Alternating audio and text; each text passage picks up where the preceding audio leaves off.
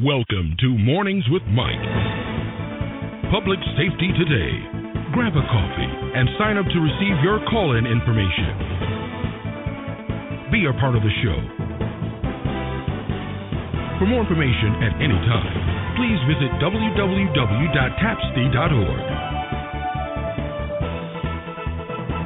Now, let's get started with your host, Mike Possesny. Good morning, folks. This is Mike with Public Safety Today. We've been talking about alcoholics, and this segment's going to be about family rules and alcoholic families and some other issues. Now, what are some of the rules that we have in these families? Well, first off, don't talk. Don't have problems. You know, we're all in denial of alcoholism. We are not an alcoholic family. Your problems as a kid just aren't recognized. The family problem, which is alcoholism, is not going to be discussed. So we don't have that problem here, so keep your mouth shut and don't talk about it. All right? That's the first rule. Next rule is don't trust. The single most important ingredient in any nurturing relationship is typically honesty, right? No child can trust or be expected to trust unless the people around them are open and are honest about their own feelings.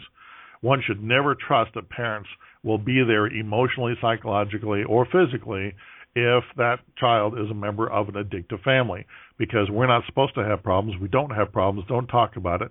So then the child can't depend on the alcoholic. The enabling parent can't be dependent upon because they're so busy trying to meet the demands of the alcoholic that they're going to rationalize or deny that there's anything happening. So as a result of that, the child is taught not to trust other people because they have never learned to trust within their own family. What's part of being able to not have to worry about trusting anybody? Not feeling. So don't feel. Members of addictive families usually have a well-developed denial system when it comes to feelings. Members learn in alcoholic families that if you vocalize fear or guilt or anger, what happens? You get shut down because that brings pain to the family. That's part of that not being able to acknowledge the fact that there's a problem in the family. So those feelings are shunted and submerged, and in the maladaptive roles that the family members then assume, they are experienced over and over again, and they don't go away until one gets older. And when that person gets older and they leave the addictive family of their origin and they begin to feel, then it can be a real cathartic situation. They may decide not to feel. They may put those feelings aside, and what are they going to do? They're going to pick up the same maladaptive behaviors that allowed the feelings to be shunted when they were living in the family, which is use alcohol to cover them up, repress those feelings. Next family rule in an alcoholic family, don't behave differently. Any attempt to shift roles within the family is not allowed in an alcoholic family because that would screw the whole system up. And people have to fill roles. They get vacated, and we don't have time for that. We're too busy either being alcoholics or covering up the fact we're alcoholics. So don't behave differently. Do what you're supposed to do and don't get out of line. All right? Next rule, don't blame chemical dependency. If we assign blame to people and things and situations outside the family, well then, we'll have to worry about denial later for being a chemically dependent family. And although the chemical addict may receive some judgment by the rest of the family, then, the rest of the family can just believe that it's fate. Well, his dad was a drunk, so he's a drunk. There's nothing that he can do about it. And so you just have to accept it. As a matter of fact, you might want to be careful because you'll probably be a drunk too. So it's not the alcohol. It's not the decision to use it. It's not chemical dependency. It just is. Next rule, do behave as I want. The family has to behave as the alcoholic wants them to, because if the family doesn't behave the way that the alcoholic wants them to, then the alcoholic can't continue to drink. So using different compliance techniques and threats and sanctions, the drunk then is able to maintain their power and control over the family. Maybe it's the threats of withdrawing their love or withdrawing their money or just abusing those people. But one way or the other, the drunk wants them to behave as they want them to.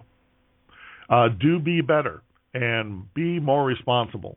No matter what the family attempts to do to compensate for the alcoholic, it will never be good enough. All the defense mechanisms of the alcoholic indicate that blame will be projected onto significant others to compensate for the alcoholic's slide and incapacitization or their inability to achieve. And so they'll try to marginalize other people and then criticize them for what they haven't been able to do. Another family rule: don't have fun. Fun is drinking. Broken promises because of hangovers in regard to vacations and going to ball games and all kinds of stuff. All those things keep fun out of the family. Don't allow friends to come in overnight or come in for birthday parties, because we don't know what the alcoholic's going to do if you invite any friends over. So don't have any fun. Don't bring anybody over to the house. Don't have any sleepovers. That kind of thing. So what happens when these kids grow up? What happens when they're the adult children of alcoholics, the ACOAs, all right? The ACOA movement, the Adult Children of Alcoholics movement, is based on what's called the damaged goods model. And the damaged goods model sees people as essentially passive and victims of their environment. And this victim status can give people who come into treatment with you lots of excuses for not doing what they need to in order to be able to move on to their lives. The problem with that movement, the damaged goods model that was used for a long time, is that it's not universally true. There's a lot of adult children of alcoholics who have had the resilience to have lived in an alcoholic family and then move on with their lives and do extremely well without becoming abusive or alcoholics or anything else. There are a lot of ACOAs who have come out of very dysfunctional homes where no alcoholism was present, and very little difference between the two groups when they're compared. So there is three facts that relate to ACOAs that tend to be accepted as being facts. The first one is that alcoholism runs in families. There might be generational skips, but alcoholism is usually found in the extended family of the alcoholic. And so those extended families need to be checked as part of the process of determining how much damage that alcoholic has actually done. Number two, children of alcoholics are on a higher risk of developing alcoholism than do children in the mainstream of the population. Males are 4 times as likely and females 3 times as likely as their peers from non-alcoholic families to become alcoholics as a result of being a child of an alcoholic. Males 4 times, females 3 times. That is a huge propensity for the potential for a person who to become an alcoholic. So if your parent or grandparent, let's say, was an alcoholic and there appears as though there is a transmission of that through the family line, then it doesn't necessarily mean that you are an alcoholic, but that there might be a greater risk, and that should be addressed. Number 3, children of alcoholics tend to marry alcoholics. Rarely do children of alcoholics go into the marriage game with the knowledge that they are alcoholics, but it's something that happens over and over and over again. And you just can't deny the statistics that indicate that children of alcoholics tend to marry alcoholics. So those are the 3 facts that tend to relate to ACOAs. ACOAs may present themselves in trans-crisis with problems to crisis interventionists. So as a result of that, the crisis worker needs to try to assess the client's family of origin for the amount and the duration of drug use before making any kind of triage assessment decisions. You know, what are their feelings? On reaching adulthood, the majority of the children of alcoholics continue to experience problems that relate to things like trust and control, expression of feelings, because of the abbreviated ability to communicate that we discussed earlier. And there may be fears that the ACOA has that are episodic, that are demonstrated through high and low mood swings that are experienced as they kind of argue with themselves about what they're supposed to do as they work themselves through different levels of anger and frustration that they have.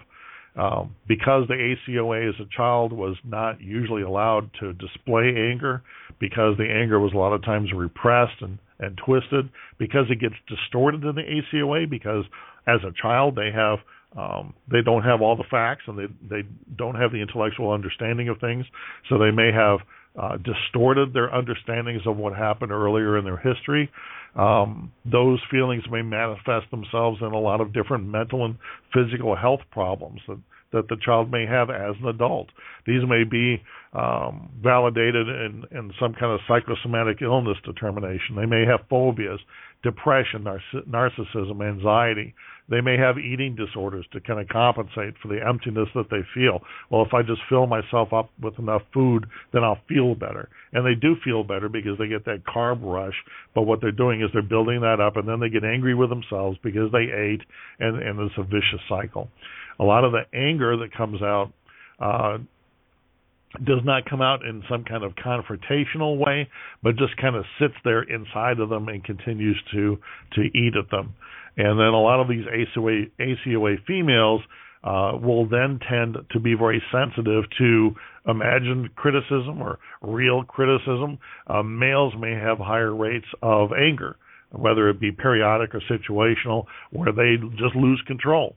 They have short fuses. And so that anger that sits both in males and females who are ACOAs is destructive to them in different ways based on their upbringing and the tools that they've been given to be able to deal with those things. The effects of the roles of their childhood is very dynamic. The adaptive roles that ACOAs take on in childhood may follow them into adulthood. Heroes a lot of times will become very responsible adults. Why? Because they're scared of losing control. They were in control while they were growing up. They don't want to lose that. That's a natural way of being for them. And so they'll work themselves into the ground if that's what it takes for them to feel as though they still have some control over their lives. They haven't had a lot of fun as children. As a result of that, they may not know how to have a lot of fun as an adult. Heroes have to be in charge. They have to stay, one up. They may stay in a position that is unequal in order to reinforce their own self-concept. So for the responsible ACOA, alcohol can remove the stress and the anxiety of always having to retain rigid control, and as a result of that, they may find themselves using alcohol to self-medicate and make themselves feel better. The lost child, that middle child, if they're an ACOA, their life may be up and down and up and down. They may perceive themselves as not having many alternatives at all because the linear thinking that they need to apply as an adult, they couldn't really apply as a child because of the variables that they found both in front of them and behind them. A lot of times they haven't had to make a lot of decisions. They just kind of adjusted to the changing conditions that they lived in. So a lot of times what they'll do is they'll find a mate who will be a representation of the childhood experiences that they had, and that mate then will provide them with the direction that they need. Because that way they don't have to make their own decisions. They don't have to be responsible for them. They don't have to be accountable for them. A lot of times they'll be lonely or depressed or isolated in some way, and then the problem begins to manifest itself in alcohol consumption, which then gives them a false sense of power and control in their lives, and all of a sudden now what they're doing is they're repeating the same mistakes as their older adults did. Those family mascots that we talked about are experienced by others as being real nice people. They grow up to be adults. They try to please other people. They divert a lot of attention away from themselves because if they had attention on them, they would have to deal with their own pains. But these ACOAs who've been the family mascots have lost a lot of times the ability to take care of themselves and their own needs. Chemical dependents are perfect marriage partners for these kinds of people because what they can do then is to continue that supportive role that they perfected, that good time Charlie role they perfected in their own alcoholic family of origin, and they can displace those same kind of emotions onto this person that they now are acting as a comic placater for as an adult. And the psychosomatic version of this placator as an adult may draw sympathy and attention, but never focus on any issues of change that would allow them to have a more fulfilling and productive life. They continue as an adult to always have problems. This is your drama king or drama queen. And they just don't seem to ever kind of get their act together. So they then become enablers if they're involved in a relationship, because this person that they're involved with, if they are alcohol dependent, starts drinking because they're saddled with this placater who is an enabler for them by always having drama brought into the relationship and always succeeding in failing, and therefore being an excuse for this person to be able to self-administer. So when we take a look at different diagnoses and different intervention strategies, we will probably be finishing things up with what is credited to Prochaska. If you get involved in alcoholic counseling at all, Prochaska has different stages that people move through. And those stages, treatment stages that the therapist typically uses, is something as a crisis interventionist that you need to understand. So we're going to go ahead and take this quick break about 2 minutes early so that we can move into Prochaska's 6 stages of alcohol treatment and explain each one of those to you, because these are critical to understand what happens in the world of the alcoholic after the crisis intervention and into the counseling regimen that they're going to be following. So don't go away. We'll be right back. You are listening to the American Public Safety Training Institute. You may have a degree, but do you have what it takes? Online and field training available now from TAPSTE. Get the skills from the best trainers in America. Find out how at www.tapste.org. Get your foot in the door by earning your certificate now.